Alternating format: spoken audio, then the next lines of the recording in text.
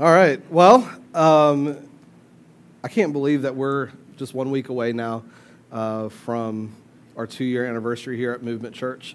And it's been quite a ride. And I was kind of thinking back on some different things, and I won't spoil next week for you. But man, it's been really cool to see how the Lord's moved and to see the people that are here. And man, just story after story after story after story. I'm going to tell you a story. So some of you may know this about me, some of you may not. Like, for some reason, I probably blame my parents on this one. I'm very accident prone, like injury prone. I wouldn't say accident prone, I'm not that, but like injury prone in sports. My knees are terrible. That's probably my dad's fault. My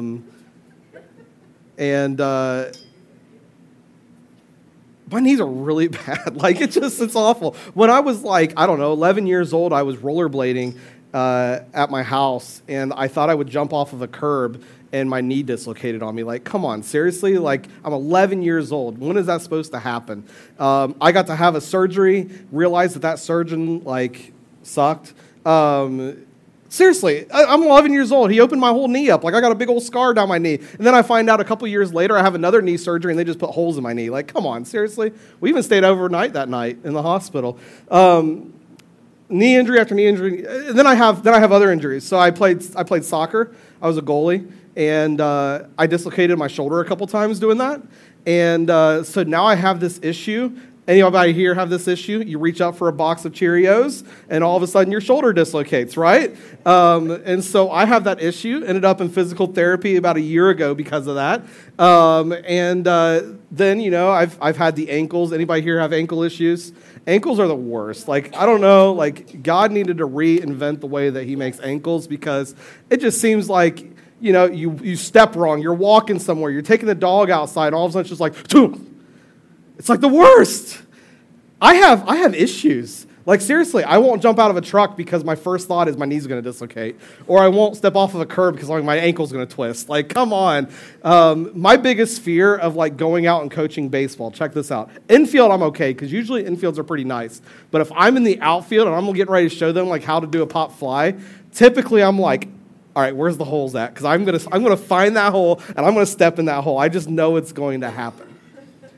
But I find something so interesting about every one of those injuries, all right? Every one of those injuries, every surgery that I've had, and I've had quite a few of them, they all come back to the same kind of regiment of rehab. And I love this, all right? Number one, they're always going to tell you this. Whenever you get hurt, regardless if it's an ankle, it's a knee, it's a shoulder, whatever it might be, they always talk about one big thing. You need to elevate. You hear that? So immediately you twist that ankle, and what do they tell you? Prop it up, get it elevated, let's go, come on, get it up. And so all of a sudden now you're elevating that injury, and then they tell you something else. What's that other word that they use a lot? Rest. We need you to rest. You need to rest. But then they use that other thing, that rehab. You got to work it out, okay? You got to kind of work through this time. So now you got to strengthen it up, you got to elevate it, and you've got to rest it. I think the worst thing, I'm just going to little bit of a rabbit trail. Worst thing of rehab, I don't know if any of you guys have ever had this or not, but my legs, I think there's long-term damage done to my knees because of this. Like, seriously. Anybody here ever had that electrotherapy where they put those patches on and then they go, okay, tell me when, and they start cranking that knob and your muscles start to contract and you're like, when? They're like, okay. And then you just sit there like, oh. And then they bring out that ice pack that's 90 below zero that they place on your leg or whatever, and then it's just instant frostbite. And so every once in a while, I'll be driving in the car, look at Chris and go, my leg! Look at it, it's twitching. It's PTSD of the knee or something. I don't know, my knee just starts freaking out, no! And it's awful. But the reality of it is that those three big things all help you get strong again. So you're like, what does this have anything to do with the Bible? Well, we move into chapter 11, chapter 12. And as we're processing what it is that Jesus is doing, He's called His disciples. They've gone now. All of His disciples are following Him. And they get to this point at the beginning of chapter 12 where you got to hear this. They're hungry.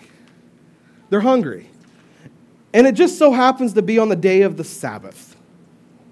We hear that word a lot. We use that word a lot, Sabbath. Black Sabbath, not the same thing.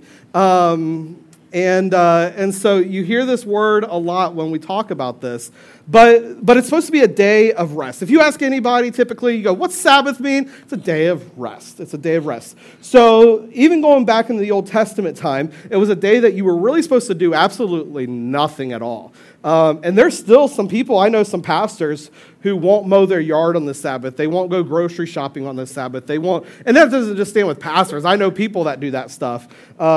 Me personally, I don't like to get out of bed on a Sabbath. No, I'm kidding, I do. But I'm here with you. And so but these religious leaders are out here and they see Jesus. And Jesus has his 12 disciples with him. They're hungry. But it's a Sabbath, so what does Jesus do? Well, Jesus goes out, he takes them out, and he goes to this field and he starts cutting down these heads of wheat, and he starts to pass them out. And they're eating. And these Pharisees, which are like the priests of that time, they're super religious, they understand Scripture in and out. And so to speak on their terms means you have to speak to them in a way that they're going to comprehend and they're going to understand. It's kind of like if you're talking to somebody who's very smart and super scientific, you don't just break it down. You got to speak to a different level to be able to get it through. And so all of a sudden, Jesus has these Pharisees come up to him. Now the Pharisees, they're just going to start picking out law, all right? Who are you to be out here working on the Sabbath if you're going to say that you are the person that you say that you are? You think that you're better than us and you're out here working on the Sabbath and you're letting, I cannot believe this, but you're letting your disciples work on the Sabbath. And Jesus is just like, hey, dude, seriously, what's this about? They're hungry. They're hungry. What's the big deal? And so he talks to them for a minute and they're just high and mighty. And so Jesus, after they eat, Jesus heads to the synagogue. That's where he wants to go. He wants to head to the synagogue. And so Jesus, he walks into the synagogue and he's not confronted, but there's a man there. And again, I don't believe in coincidence. This point was supposed to happen. This point was supposed to take place. Jesus walks in, and the Bible says, Scripture says that there was a man with a shriveled hand. It means his hand was really small. And Jesus comes to him, and the Pharisees are all sitting there watching Jesus. They're testing him. They want to see what he's going to do. What is this man going to do? So Jesus looks at him and says, stretch your hand out.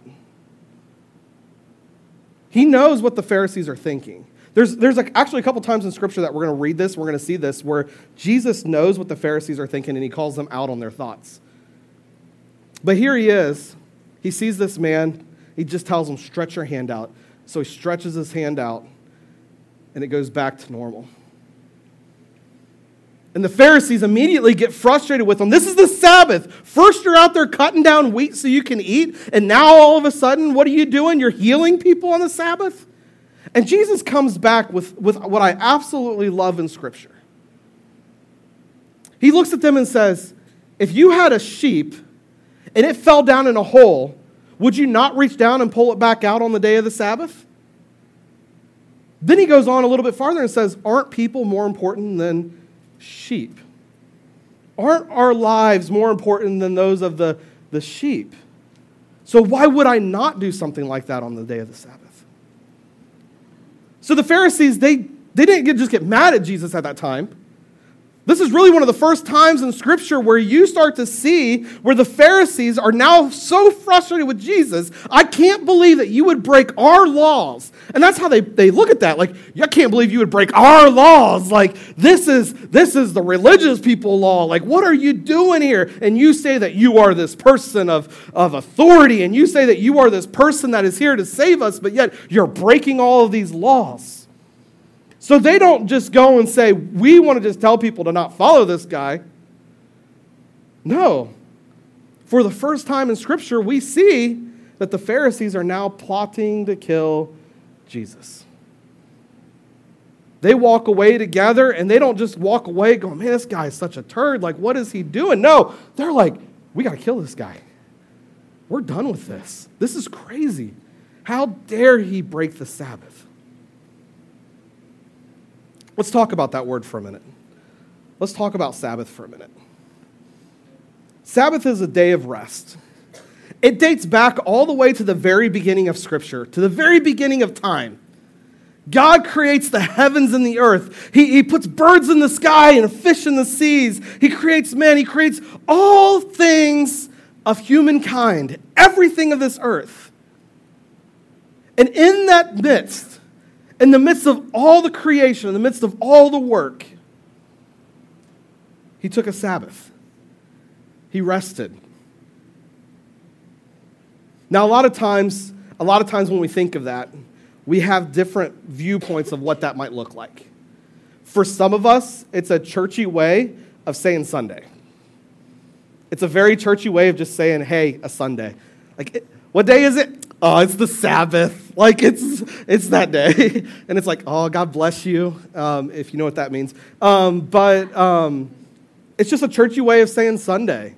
For others, it's something that truly means something to you. It's your day that you get to rest. It's your day that you get to take and you get to have some of that time to restore, some of that time to refresh. For others, it may not even be on a Sunday. Your Sabbath might be a different day. My Sabbath is a completely different day than a Sunday.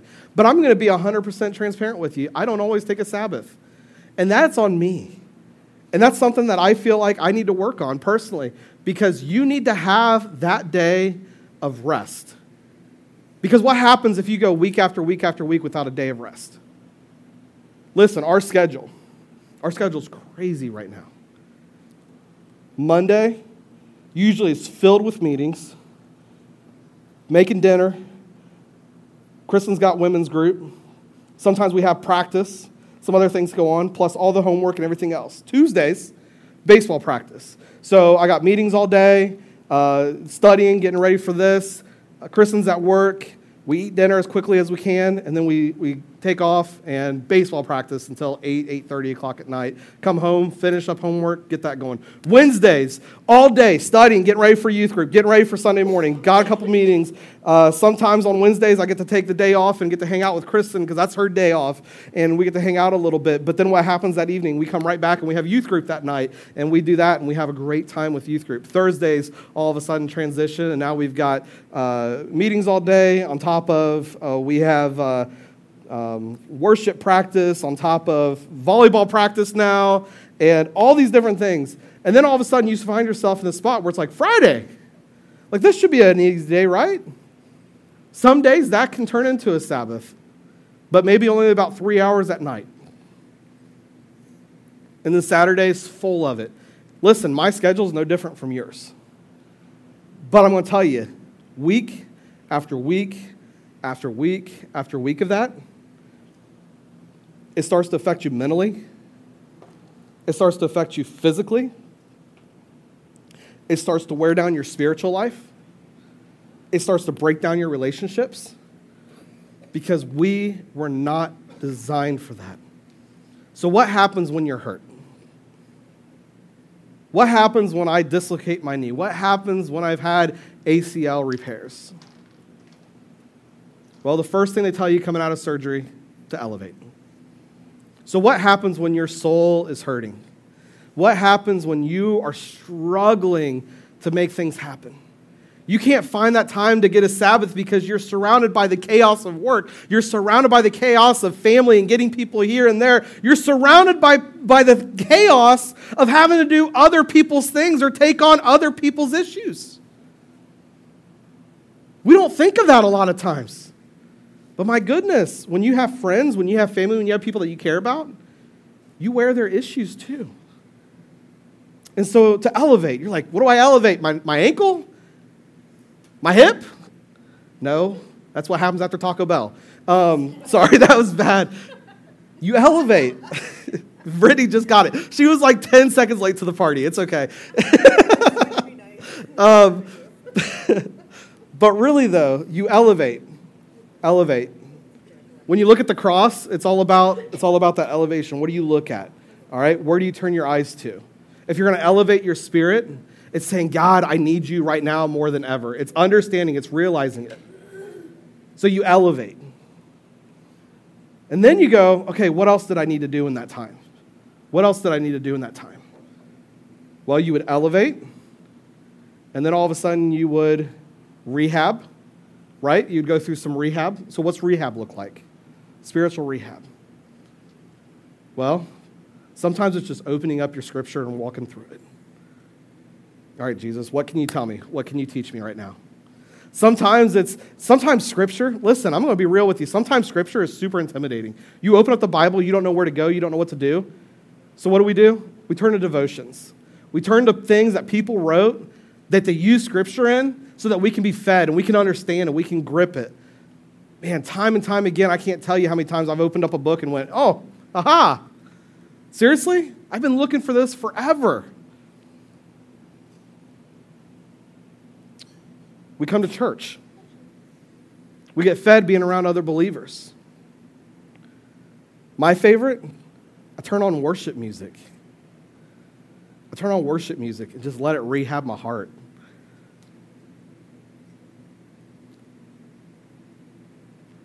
Sometimes you just have to let your soul heal. But we don't talk about that a lot. We can talk about physical healing a lot because you can see it. But how many times do you truly think about your soul? How many times do you truly think about the spiritual life that affects your soul? I'm talking about what gets to the heart. Who makes you what you are? You have to rehab that sometimes. And after rehabbing that, the number one thing is you need to find rest. You need to find time to get away. You need to find time to relax. If you are in a spiritual battle right now, sometimes the greatest thing for you to do to fight is just to shut up. We just want to keep telling God, this is how he can fix it. God, this is how you can fix this. I know I'm going through it. Just fix it this way. And God's like, would you just stop talking for a minute and hear me out? I've got this. I've got this.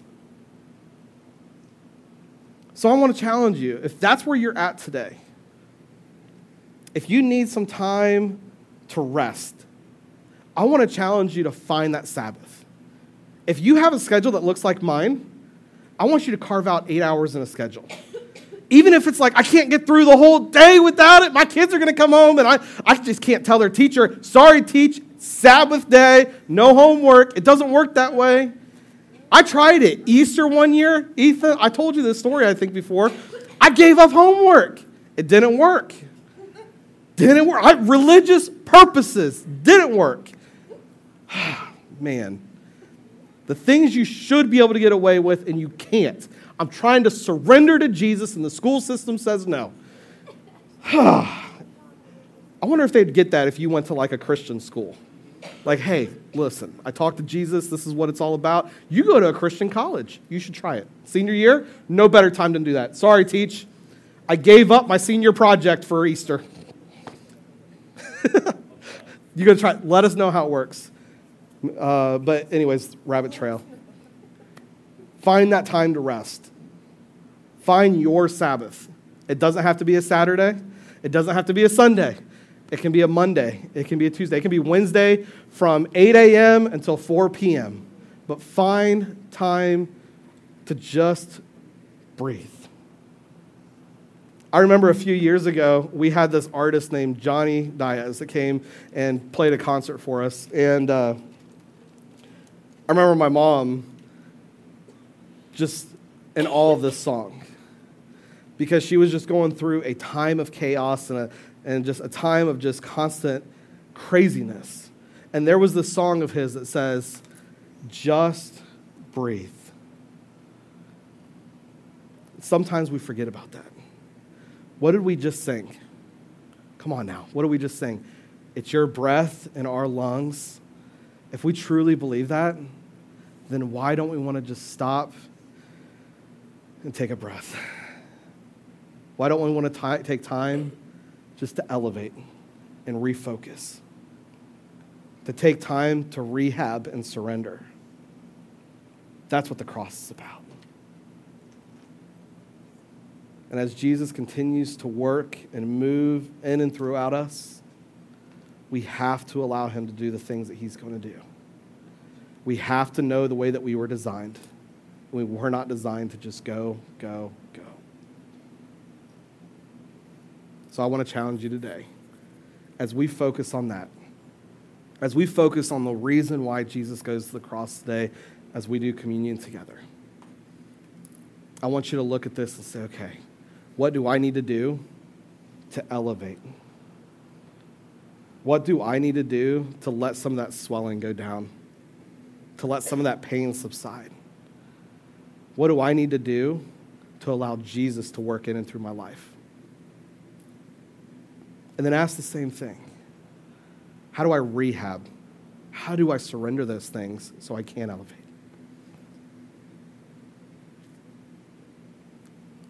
Jesus went to the cross that night. And when you really think about that story and the fact that Jesus was beaten, he had the skin stripped off of his back, a crown of thorns placed on his head. And scientists have even come to say that it's probably the most brutal way, most agonizing way to ever die. The plan could have been different. The plan could have been a quick death. The plan could have been something completely different, but it wasn't. That was not the plan.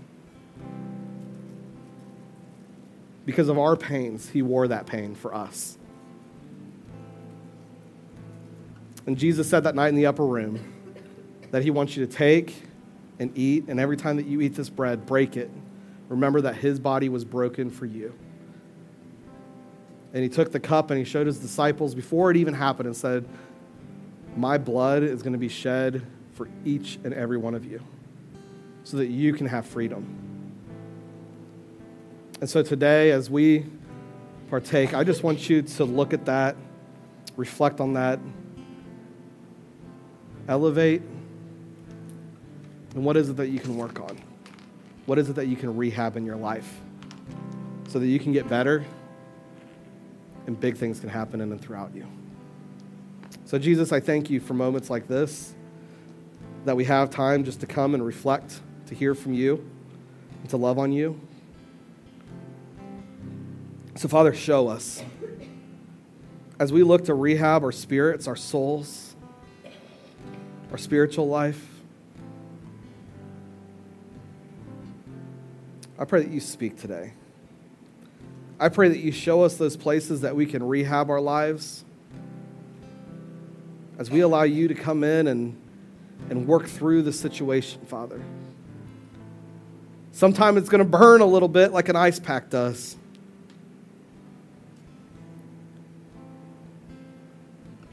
But Father, we know at the end of that burn that healing takes place.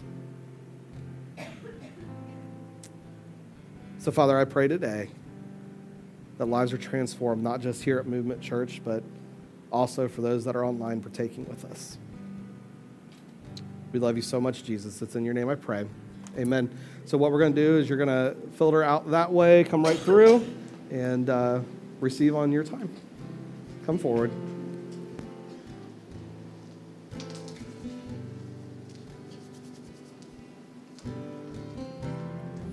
Jesus, we thank you for allowing us this opportunity to come and to worship you.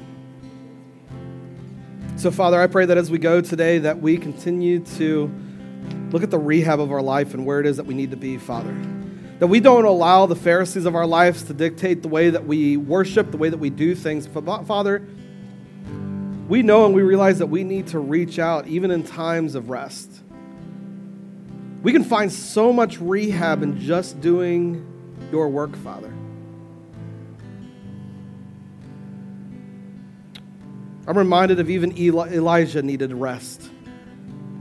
As he was broken down and beat down and didn't feel like he could continue on one more bit, but you fed him. You gave him the nutrients he needed to go again. And so I pray, Father, that if there's that person in this room today, if there's that person online that just needs fed,